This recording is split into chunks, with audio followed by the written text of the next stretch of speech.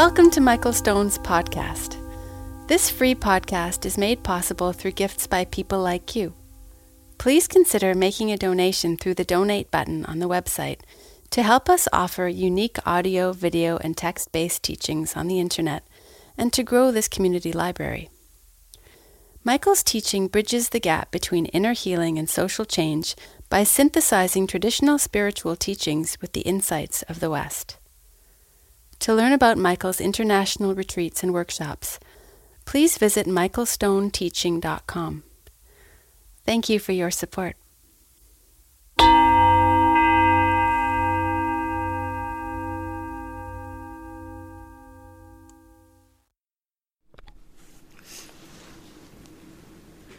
Well, I've got the lozenge issue again today. What do you do when you can't finish the lozenge? Would it be gross if I put it on the carpet?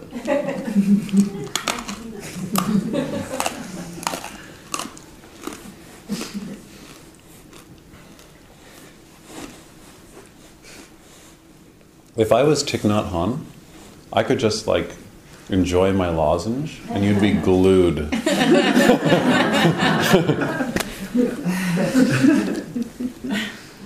I went to see him speak once, and he took a long time walking in and then sitting down, and then he peeled an orange.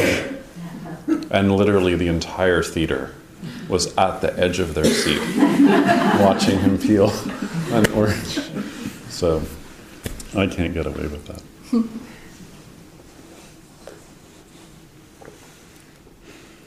It's wonderful to see the settling happening. It's wonderful to hear, as the retreat's gone on, in the interviews, people coming in and saying, I'm working with X, Y, or Z, and I really am seeing it.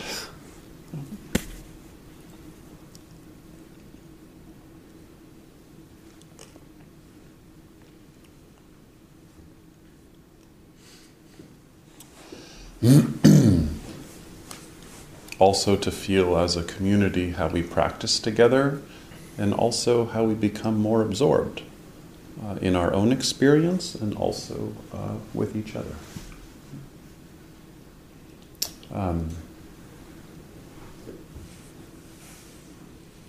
An old Zen poet named Chao Jian,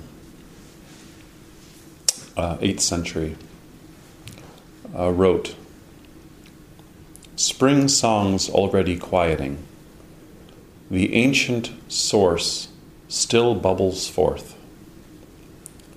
It's a mistake, my modern friends, to wound the heart by trying to cross the stream." The title of the poem is "The Stream Outside the Gate." So when you go into a monastery, there's usually a gate. So you imagine we have this, and just right in front is the stream. Listen again. He's an interesting poet. We don't know much about him because he was a monk, 8th century China, wrote a few poems, became well known as a poet. This was very, very popular in China and Japan, is that the monks would, as they practice, become artists. And I think we know when you study Asian art that it's very mixed up with contemplative practice.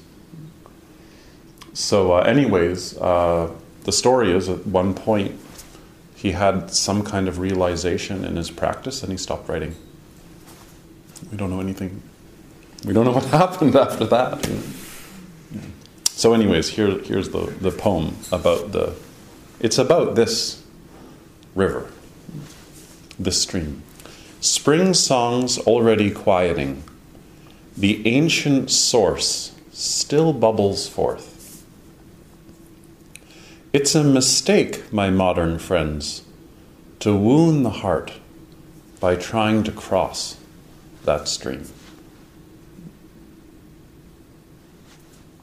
What would it mean to be present with that stream? That stream that's in front of us all the time. Have you seen it? Sometimes that stream is images. Sometimes it's the weight of the past. Sometimes it's compulsions. And sometimes we feel peace. A couple people have said in interviews, I don't know what to do. I don't have big emotions.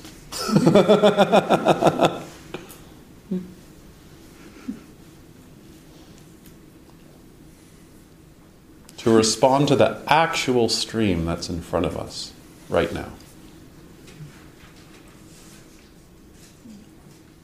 It's a mistake, my modern friends, to try and cross that stream. How many of us are doing that? Oh yeah, here's the stream, yeah, but I'm not into that. I'm into that over there. That's the stream out front. This is the stream out front. Same stream. And that ancient source still bubbling in the stream. That's the stream the Buddha touched 2,500 years ago. And it wasn't just the Buddha. Many people in history before the Buddha. And the stream that the Buddha touched is running in Batavia, New York now. It's running in your own heart right now. The Buddha didn't discover anything. He just touched that ancient stream people in every culture touch. You touch.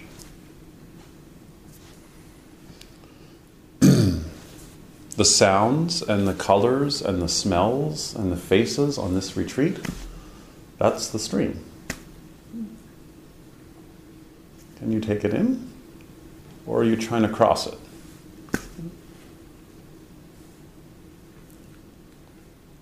Maybe you're working on your bowing, but are you taking in other people's bowing? Every time I put my hand on the doorknob going into my room, I think of Sandra, whose job is, I don't know if anyone's seen her job, but she has this quiet job where she goes around and cleans every doorknob in the building every day. This job was created a few years ago because Rose was extremely ill on a retreat. And so Simone, who is a bodhisattva in our community, decided she would create a job of cleaning doorknobs every day so the whole retreat wasn't in the infirmary with Rose. That's the stream. That's the stream. Sitting in a bus shelter, waiting for the bus in the winter in the suburbs outside Toronto. That's the stream. In a subway, in the summer in Manhattan, humid, packed, everybody's sweating. That's the stream. Losing a diamond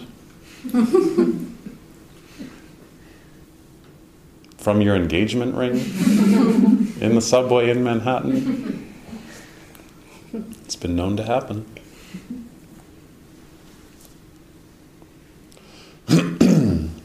It's a mistake to wound the heart trying to cross the stream. Why struggle so much when all you need to do is stop and see? I hope we're all learning that lesson. Me too. It's always right here in our breath. The protection. Right here in our breathing. We have all the time what we need to practice. We may not always get our needs met. We may have times where our body is in a lot of pain or our hearts are really broken. But we have what we need to practice. It's simpler than you think. It's an attitude. And we come on retreat so we can find that attitude again. That's why I come. I'm the first to say that life is really complicated. I'm not like an idealist. I don't live in a monastery. I have a really complicated life. And I spend way too much time on airplanes. And I have what I need to practice. As many of you know, I've struggled so much with moods in my life, since I was a kid, especially the down ones. So I know what it's like to think, oh God, nothing's going to save me. And then within all of that, you remember, oh yeah, I have this practice that I can do. And sometimes things are so dark that you can't see what about the practice you need to turn to. And then you remember, it's just the attitude. It's the attitude. I can work with this.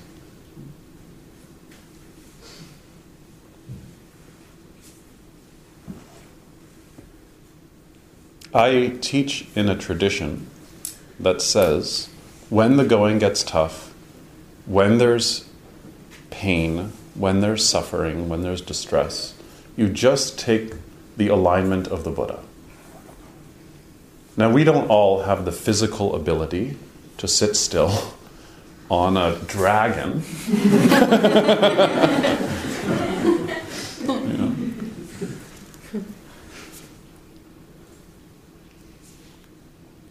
But whether you're on a chair, or whether you're kneeling, or whether you're in a bed, or whether you're sitting in the bus shelter in Etobicoke in the winter, or in that sweaty, humid, smelly, loud train in Manhattan, you can stop and you can enter that stream.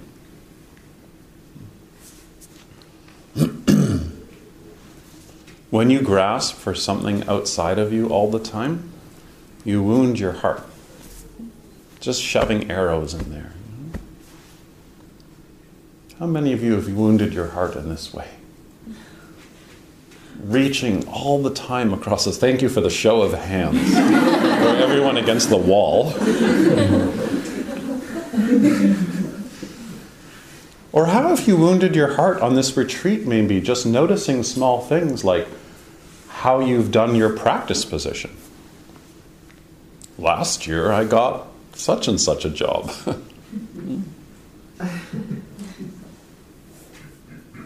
Or just making up stories around your sitting. Like, what if you went into the Zendo and you sat down just for the sake of sitting? I will say this every single Dharma talk forever when we're on retreat. But some people are not in the meditative experience because they're trying to get across to the other shore. They're trying to get across the stream. Wounding your heart. How many of us are not fully in our relationships because we're in love with our idea of what the other person could become? That's trying to reach across the stream. We've all had the glimpse occasionally, if you have a daily practice, where one day you wake up and you sit. And then the practice ends and you're like, I wasn't even thinking about it. I just woke up and sat. Does anyone have this experience? No, there's no show of hands. You just sit for the sake of sitting.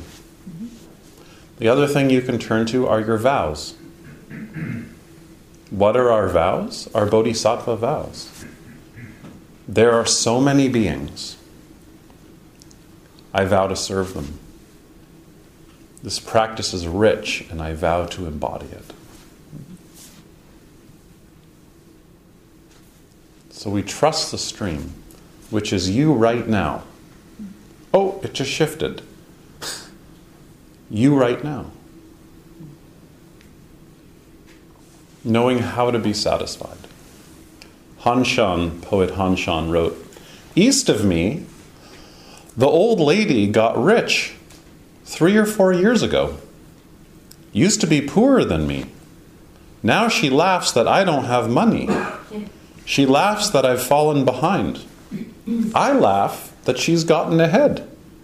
Both of us laughing, no stopping us." East and West. Remember this theme from yesterday of when someone in the Western house dies, the Eastern house takes care? Let me read the poem again. "East of me, the old lady got rich 3 or 4 years ago. Used to be poorer than me. Now she laughs that I don't have money. She laughs that I've fallen behind. I laugh that she's gotten ahead. Both of us laughing, no stopping us." East and West.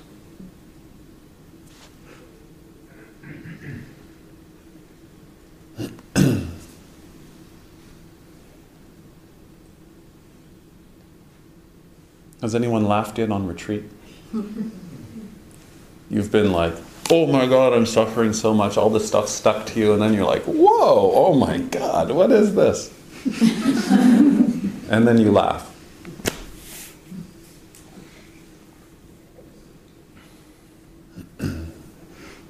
And then the bell rings. Like, oh.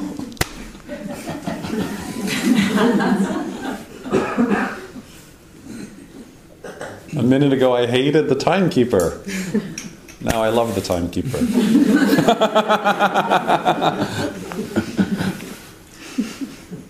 Has anyone had that one? Like, I hate this. Every time so-and-so is the timekeeper, meditation's like so long, you know? And then they ring the bell, I love you so much. There's a great story, if I remember it correctly, about... it's a true story about... There's a monastery, this is a Japanese story, and they have a big... It's called there's a big temple bell outside, massive, massive one. In the retreat that we do in France... They have one of these huge, huge bells. Do you remember that bell? Yeah. And the story is this kid was trained to, as many of young people do, they become a teenager and they come to the monastery and start practicing. So maybe he's 11, 12 years old. And there's a meeting going on amongst the head teachers, and... the bell outside rings. And the quality of it really, really touched the hearts of the head teachers. And they said, who is that who rang the bell? And they go outside, and it turns out it's this little kid who's just come to the monastery. So the teacher says, "How did you learn to ring the bell like that?" And the kid says, "When I was young, my parents taught me how to ring the bell." And they said, "Every time I ring the bell, many Buddhas spring forth." That's the story. Every time you ring the bell, all these Buddhas. Of course, because they're so happy the bell rang. All these Buddhas. So the bell ringers are taking care of waking up our hearts, making us into Buddhas.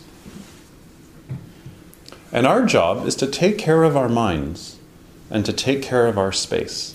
Some of you, I look around in the Zendo and your area is a mess. You've got like 9 props and 3 pairs of socks and, I don't know, dead skin everywhere. It's really, really gross. I go in at night when you're all sleeping and I look at each area with a special light. You wouldn't believe what I find. Yeah. You also really want to take care of your posture. sometimes when I sit down, I just take a little bit of time getting my pelvis grounded, and then I imagine that I've been lowered down by strings, like a puppet. So rather than like trying to sit up in relation to gravity, it's more like you're hanging from the sky. And it's not windy. And then when you feel, even as you sit up, when you feel like you're hanging from the sky, there's a much lighter sense of the meditation posture. And your mouth really relaxed. When you inhale, your lower jaw drops.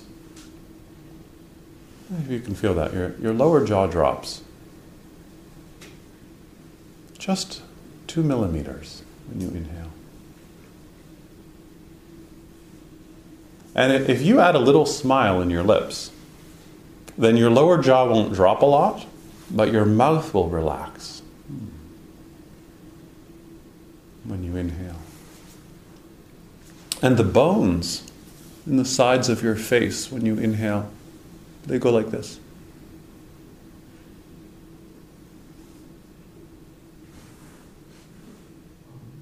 They get wider. So when you're sitting, you want to feel how you're hanging in space, even though your sits bones are rooted. And your mouth and your face are really at ease. Like when you walk around and you look at these different deities, it's so wonderful to really look at their face, If you walk by and go, oh, there's the Buddha statue again. On a dragon. No hair. I mean, that's not me. But if you look at it and you say, oh, what are the alignment cues saying here? Then it will jump into your body. So you have that face. And always aware of your breathing, no matter what you're doing. Not just in sitting meditation, but through the day, always aware of your breathing. And not always focused on your breathing. So like in work meditation, you don't want to work and like try and stay focused on your breathing. It's too much multitasking. But you just want to know where your breath is. Right? So it's like you could be chopping something or you could be cleaning something, and it's not like you're cleaning and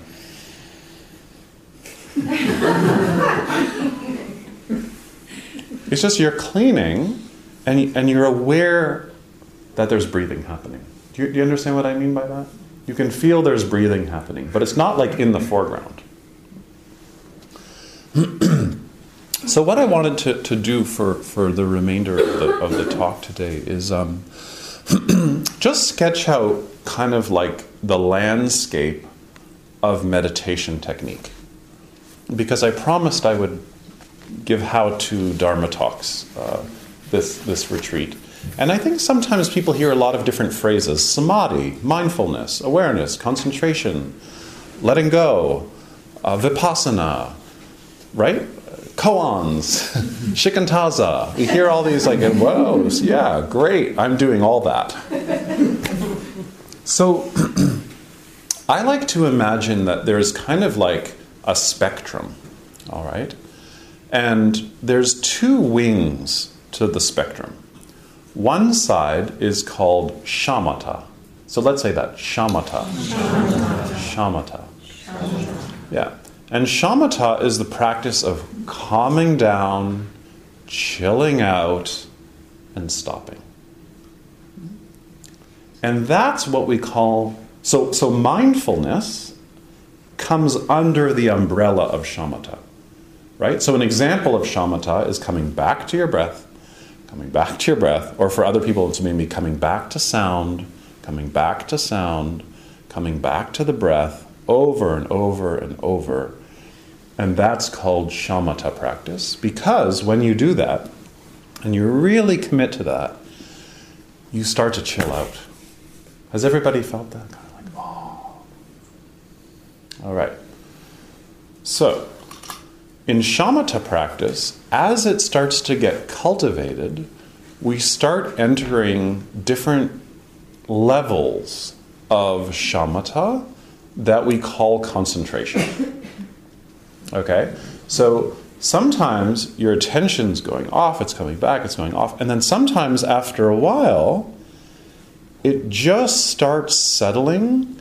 And remember I talked about how you just start feeling a sense of spaciousness? You just feel open, and you just let go of your breathing. Or you don't even think let go of it, you've lost track of your breath because it's just gotten so calm, and you're just really open and things are okay. Maybe there's thoughts still, or sounds still, or some discomfort in the body, but it's all okay. And we call that concentration, you see? And there's two schools around this. One school says, if you just keep doing mindfulness, concentration happens. And it's true. And the other school says, you have to learn concentration techniques to really get concentrated. And most schools are on one side or the other. My philosophy is, whenever you have a teacher that says, this is the way, you should say to yourself, oh yeah, that was the way for them. Right? Because different people need different things at different times of practice, so there can never be one way, because it's a stream. The banks are changing, whole thing's changing. So one of the ways you can practice is just keep trusting in the mindfulness of breathing or whatever you're mindful of. If something stronger comes in, like anger or real pain in the body or the sensations of anxiety, just let that be in the forefront, right? And then if you start getting really distracted around that stuff, just go back to your breathing. So different things can kind of pop up. You notice those for a while, then you come back to your breathing again. If you wanted to explore a concentration practice, one of the great ways to start concentration is to use your body.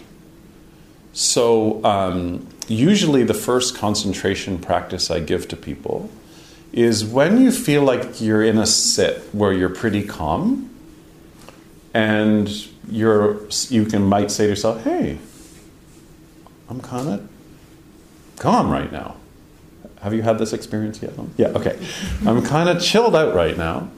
Then you can go into your body and find a place in your body where there's pleasure. So it might be like somewhere in your inhale. And then you might go, oh yeah, in the inhale, it's actually like right here. Or maybe it's like off to the side. Or maybe it's like my hands are warm. Do you know what I mean? Like some place where there's some pleasure in your body.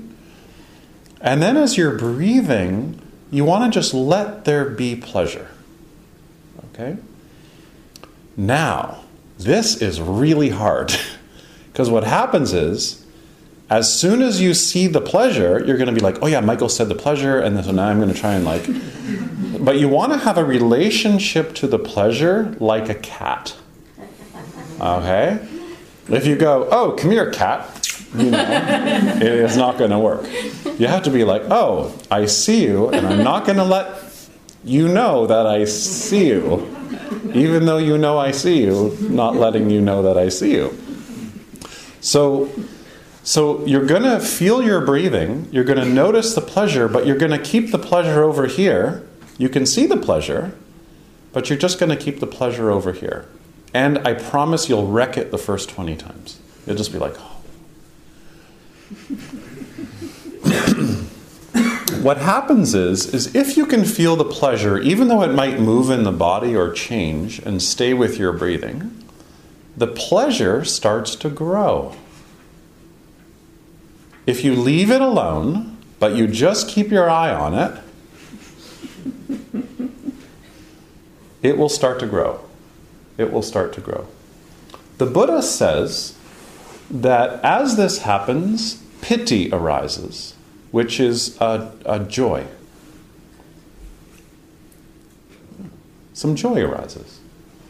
Then the Buddha says that you should experience pleasure, and he uses a simile. He says, if there was a launderer or a launderer's apprentice, and they took a soap ball, so in the olden days, maybe some of the hippies in here still do this, but you wash your clothes with a ball of soap. It's like soap flakes, and they've been compressed together. The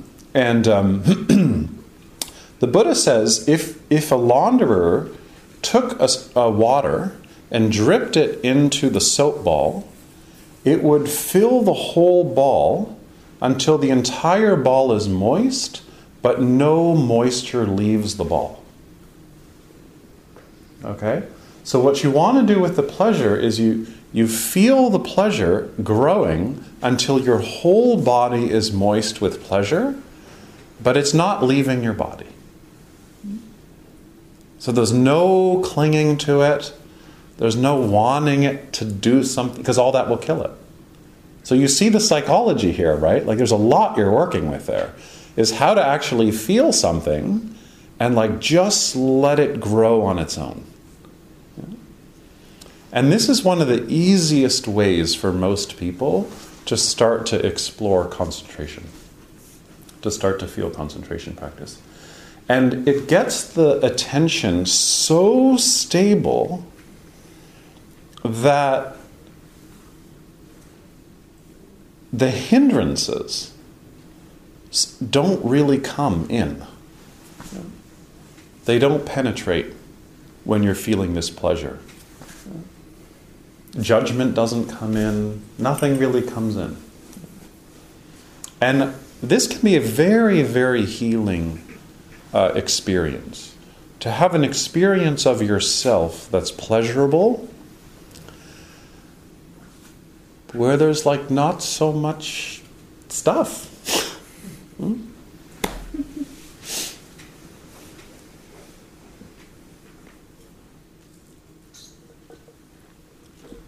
So anyways, this is a good way, if anybody wants to explore this, of checking out how concentration starts to develop.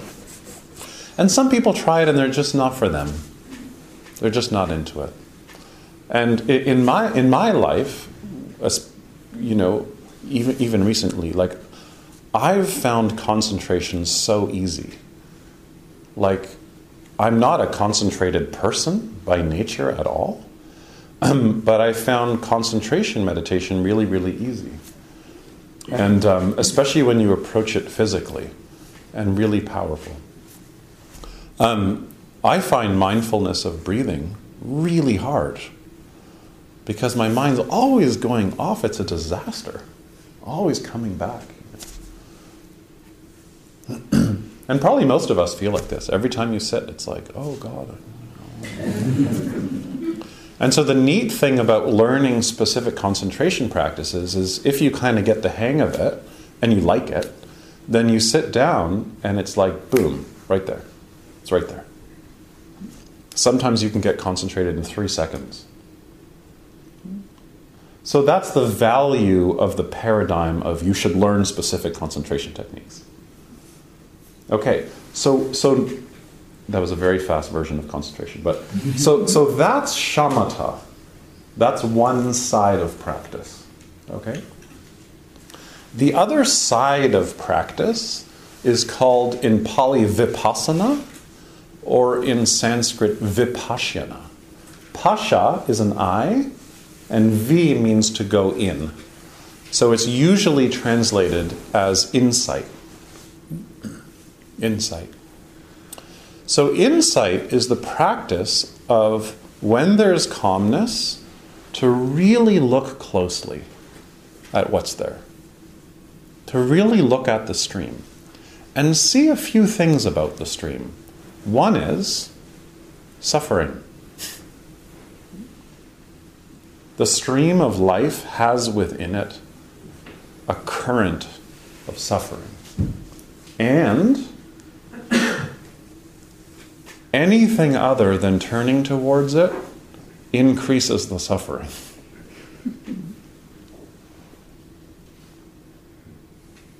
I mean, sometimes I think we've had this experience where you're suffering.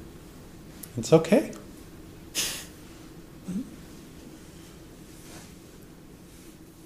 Someone else is suffering. It's okay.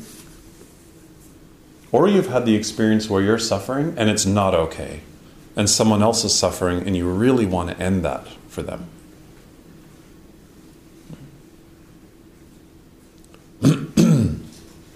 Another thing you might want to have insight into, or I'm going to say investigate, is that everything that comes through the stream is impermanent. And that the stream's not separate from you.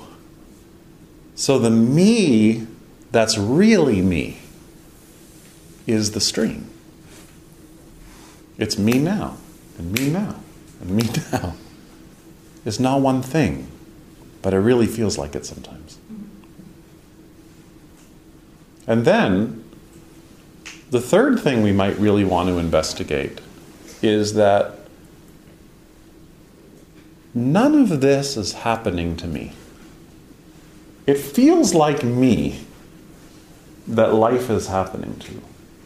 But when we look more closely, the me that I think is me is the stream. Is not separate from what's happening. And there's ways that we investigate these themes. Suffering, impermanence, not self, or not identifying with self. And so sometimes I might give you practices. Like some of you, I might give a koan, or I might give you a question like, who is this happening to? Who's breathing? Who's sick? Who's sick? Who's grieving? Who's fighting? To really look at that. So then your meditation might be for the first 5 minutes, you sit down, you feel your breathing, and then you might start to ask this question, who's breathing?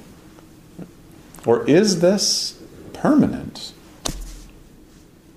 Or can I turn towards this? You see, so that's the investigation. Now, the most important part of practice is vipassana. You can't do good vipassana without the shamatha piece. Does that make sense? Mm-hmm. Yeah. Because if you're just into shamatha, you can't do vipassana. Because you can't investigate something if there's nothing there. So there's people who like really get lost in concentration practices, and I think they're really cool because they're like the Olympics of the mind. It's like, I'm going to get so concentrated and see what kind of cool shit can happen. Because like really cool stuff happens. Really interesting and really scary stuff happens actually sometimes in concentration. But it doesn't lead anywhere. It doesn't deepen your life. The most important part is the investigation, is the inquiry. That's the most important part of the practice. But you can't do it without the other side. Or it's just intellectual. So then there's these two other terms. One of them, you can nod if that made sense, just like the map is making sense. Some of you are like, oh, I don't know. Investigation, inquiry, what's going on? Chilling out. Okay? Two sides. In Zen practice, we have these two other terms that we use. One is shikantaza. The other is zazen. Zazen is just a name for meditation. But shikantaza means just sitting. Shunryu Suzuki, a great Zen teacher, he defines shikantaza as just this. And I would say you can take the just out. This. This. This. stream. This. Now, Shikantaza is the hardest meditation practice there is. And I would say if there's a central practice that I teach, it's Shikantaza. Which is, you sit and you just sit. And Shikantaza is the combination of shamatha and vipassana. It's collapsing them together. You just sit. Sounds really easy, but you just sit. Dogen calls it the Dharma gate of repose. You enter that gate, just sit there. And in the sitting, there's a bit of investigation. There's some calmness, maybe sometimes the breath. There's different tools at your disposal, but we're not so focused on the tool. Our main practice is just sitting. Just sitting. Just this. And anyone who's tried this practice, this is really hard. But if you get a little technique under your belt, once in a while I encourage you in your sitting to just drop all your technique and just sit there. Sometimes the way I teach it is don't meditate.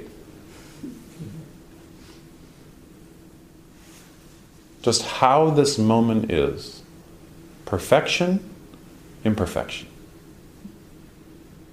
It's perfectly not perfect. Thoughts are still there in the background, but they're like in the periphery. They're just not bothering you. Just sit there. Perfect, imperfect. Maybe not imperfect. Perfect, imperfect. No. Imperfect, but real. It's like when, you know the rakusu that I wear sometimes? On the back there's some green stitching. And the way it works when you finish sewing your rakusu is you sew a green line, which represents a pine needle.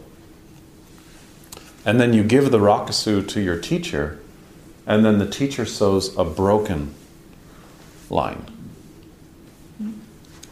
You just did the perfect rakusu, and then the teacher writes, imperfect. No, not imperfect. I don't use that word. You do a perfect rakusu, and then the teacher writes, real. It's like in a Jewish wedding. At the end of the wedding, at the end of the ceremony, you take a perfect glass and you stomp on it and smash it. Karina and I, when we got married in the summer, we used some important ceramics. One ceramic, one glass. And because you have a perfect ceremony, and then you break it, and you make it real. No matter how perfect your meditation is, it's going to become real. Because stuff's going to show up that you can't control. From your own heart, from your memory. I was thinking about this at breakfast today when we were doing oryoki, that so much of how you fold your cloth before you put the bowls down is determined by how it was ironed. So you might be like, oh, I'm going to do a perfect thing, and then it like shifts a little bit because of the ancestry of the cloth. And you have to work with it. So you make your perfect lotus, but it's real. And it's shifted because of the ancestry of the cloth.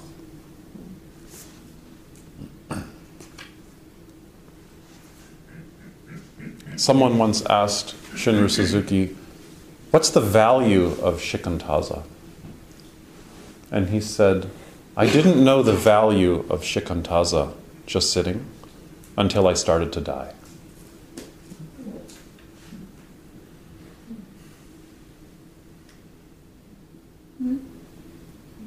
Just to sit in your life.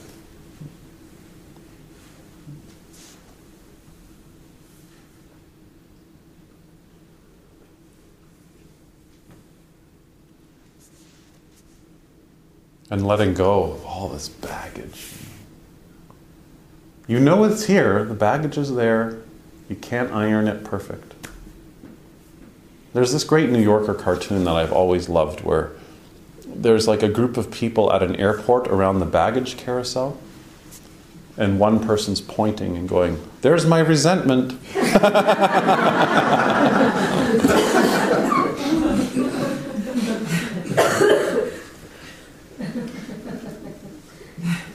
So we need rituals like this to let go of our baggage.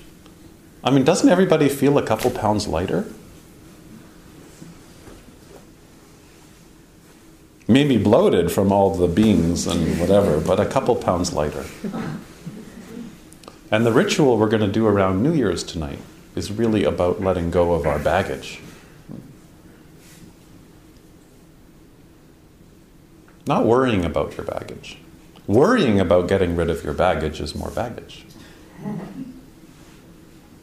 But actually letting go of our baggage. Because karma follows you like a shadow,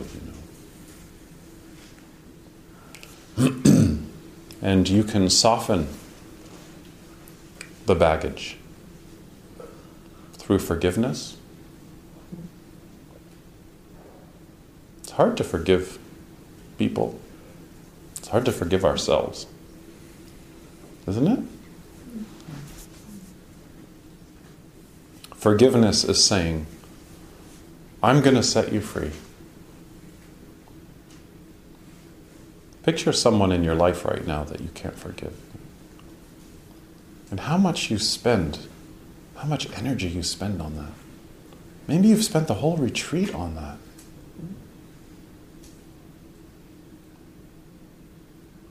And forgiveness is like, I'm going to set you free. It doesn't mean I have to like you. I don't like you. But I'm going to set you free. Because resentment or not being able to forgive, it just ties you down. And also repentance. It's the end of the year, and repentance is a good practice too. Which is like, I did so many stupid things. Maybe I didn't even mean it. I mean, how many dumb things did you do today? And like, we're not even really talking.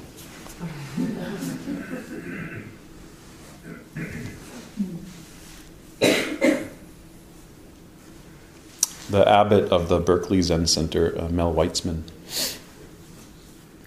who's still teaching. He's the teacher of Norman Fisher, who many of you have studied with. Listen to what he says. This is about how to bring this practice into our lives. Don't discuss other people's faults. That's right. Just look at yourself and examine your own life. And don't blame others for what's happening to you. You made me angry. No. You did something and I got angry. Do you hear the difference? You made me angry. No. You did something and I got angry. He gives another example. You walked by me and made me fall in love with you. No. You walked by and I fell in love. In other words, he says, take responsibility for your own feelings, take responsibility for your own thoughts and your own actions, and don't blame. If you can refrain from blaming, then you can examine yourself in a very clear way, no matter what, even if someone else is wrong.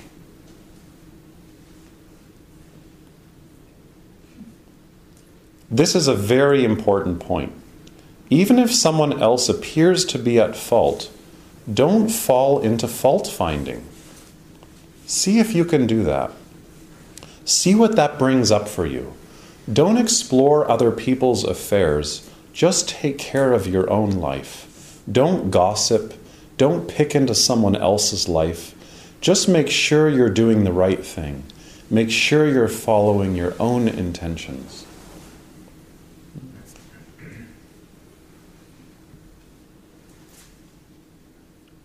That's what we're doing in Shikantaza. We're just sitting. And when we start going fault-finding, and when we start going gossiping, we turn the light inward again. Come back to the stream again. When you take these practices into your heart, you'll see that it's easier to forgive. It's easier to see shit that you've done wrong without pulling out the sword. And then you become your own teacher.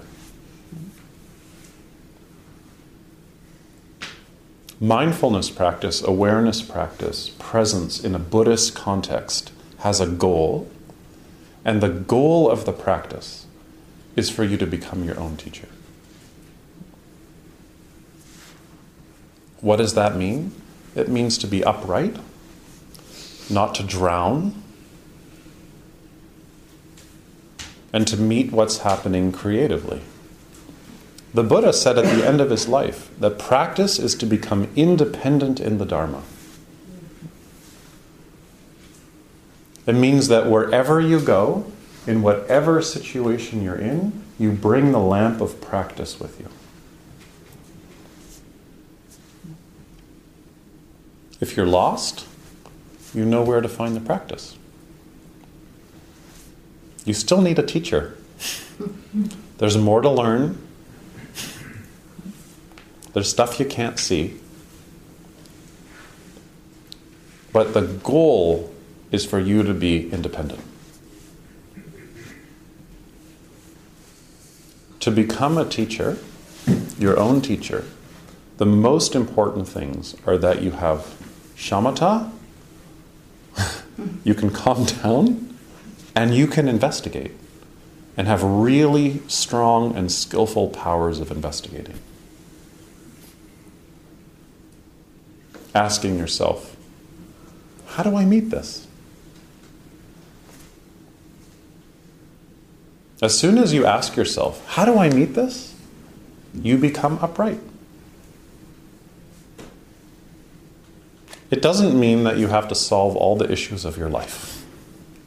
We can't ever solve all the issues of our life. There's so much unresolved stuff we're all going to live with. Right? That's real. That's real. It was true for the Buddha too. In the last days of the Buddha's life, he was really suffering from stomach pain. And he couldn't resolve it. He didn't go running around trying to find homeopathics. He lay down with his community, with Ananda. He lay down between two sal trees and died.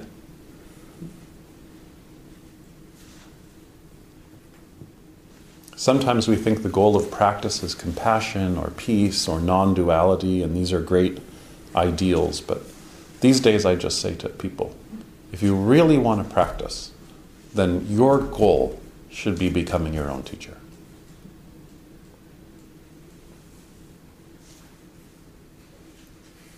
To have confidence. And then you'll know what to do.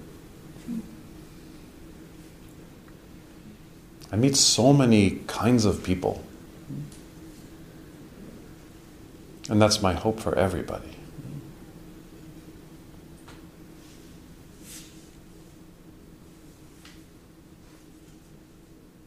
I want to read you an email that I got 2 days ago. Michael. Oh, it's not an email, it's a Facebook message. I don't get emails anymore, I just Facebook things. Hi, Michael. I hope to find you and your family well. I live in Belfast. The suffering that's going on is getting out of hand. I took up yoga and meditation to help with my depression. There have been 4 people that have taken their own life, all from the same family. I would like to reach out to these people in 2016 and try to be there for the ones who think there's no way out. If you could please find a way to help me do this, I would be appreciated. I live in these communities and it's hard to see these people take their own lives.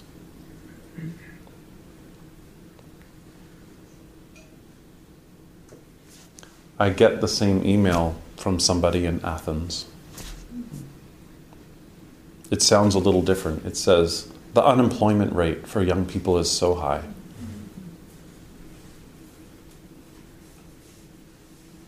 I get the same email from a friend in a northern community in BC.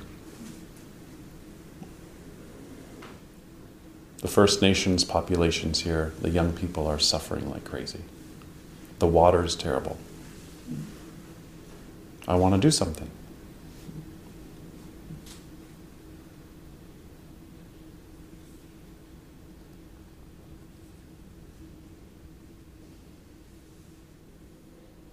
So we all know there isn't like one thing to do. But we do this practice to open our hearts to suffering so that when someone sends this message, you respond with your whole heart and you feel their suffering. And maybe for some of you, your response is going to be, I really need to take care of my life so I can serve people.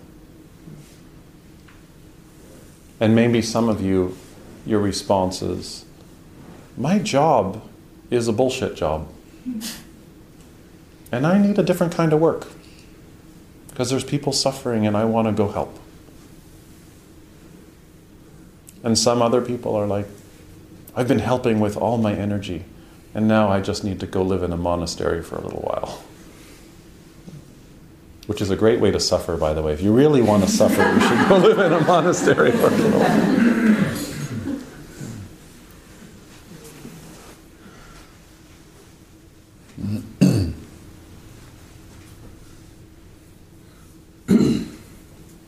I've covered a lot in this talk today.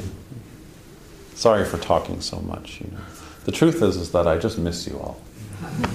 Because I don't see many of you as much as I want to. So I feel like once we're in this environment, there's like so much.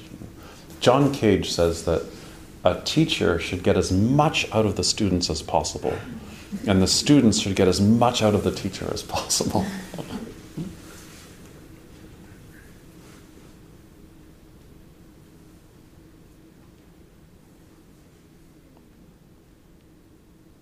So I hope in these talks over the past few days that you feel like I've kind of mapped out a landscape of how you practice on retreat.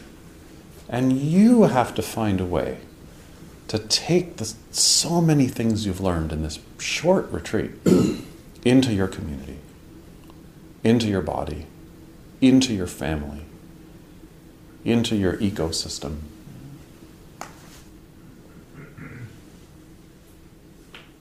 Because at the end of the day, it's not for us, this practice.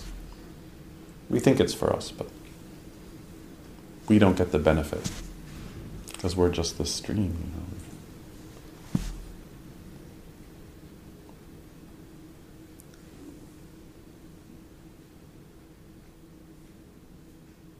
So, don't wound your heart trying to get across the stream.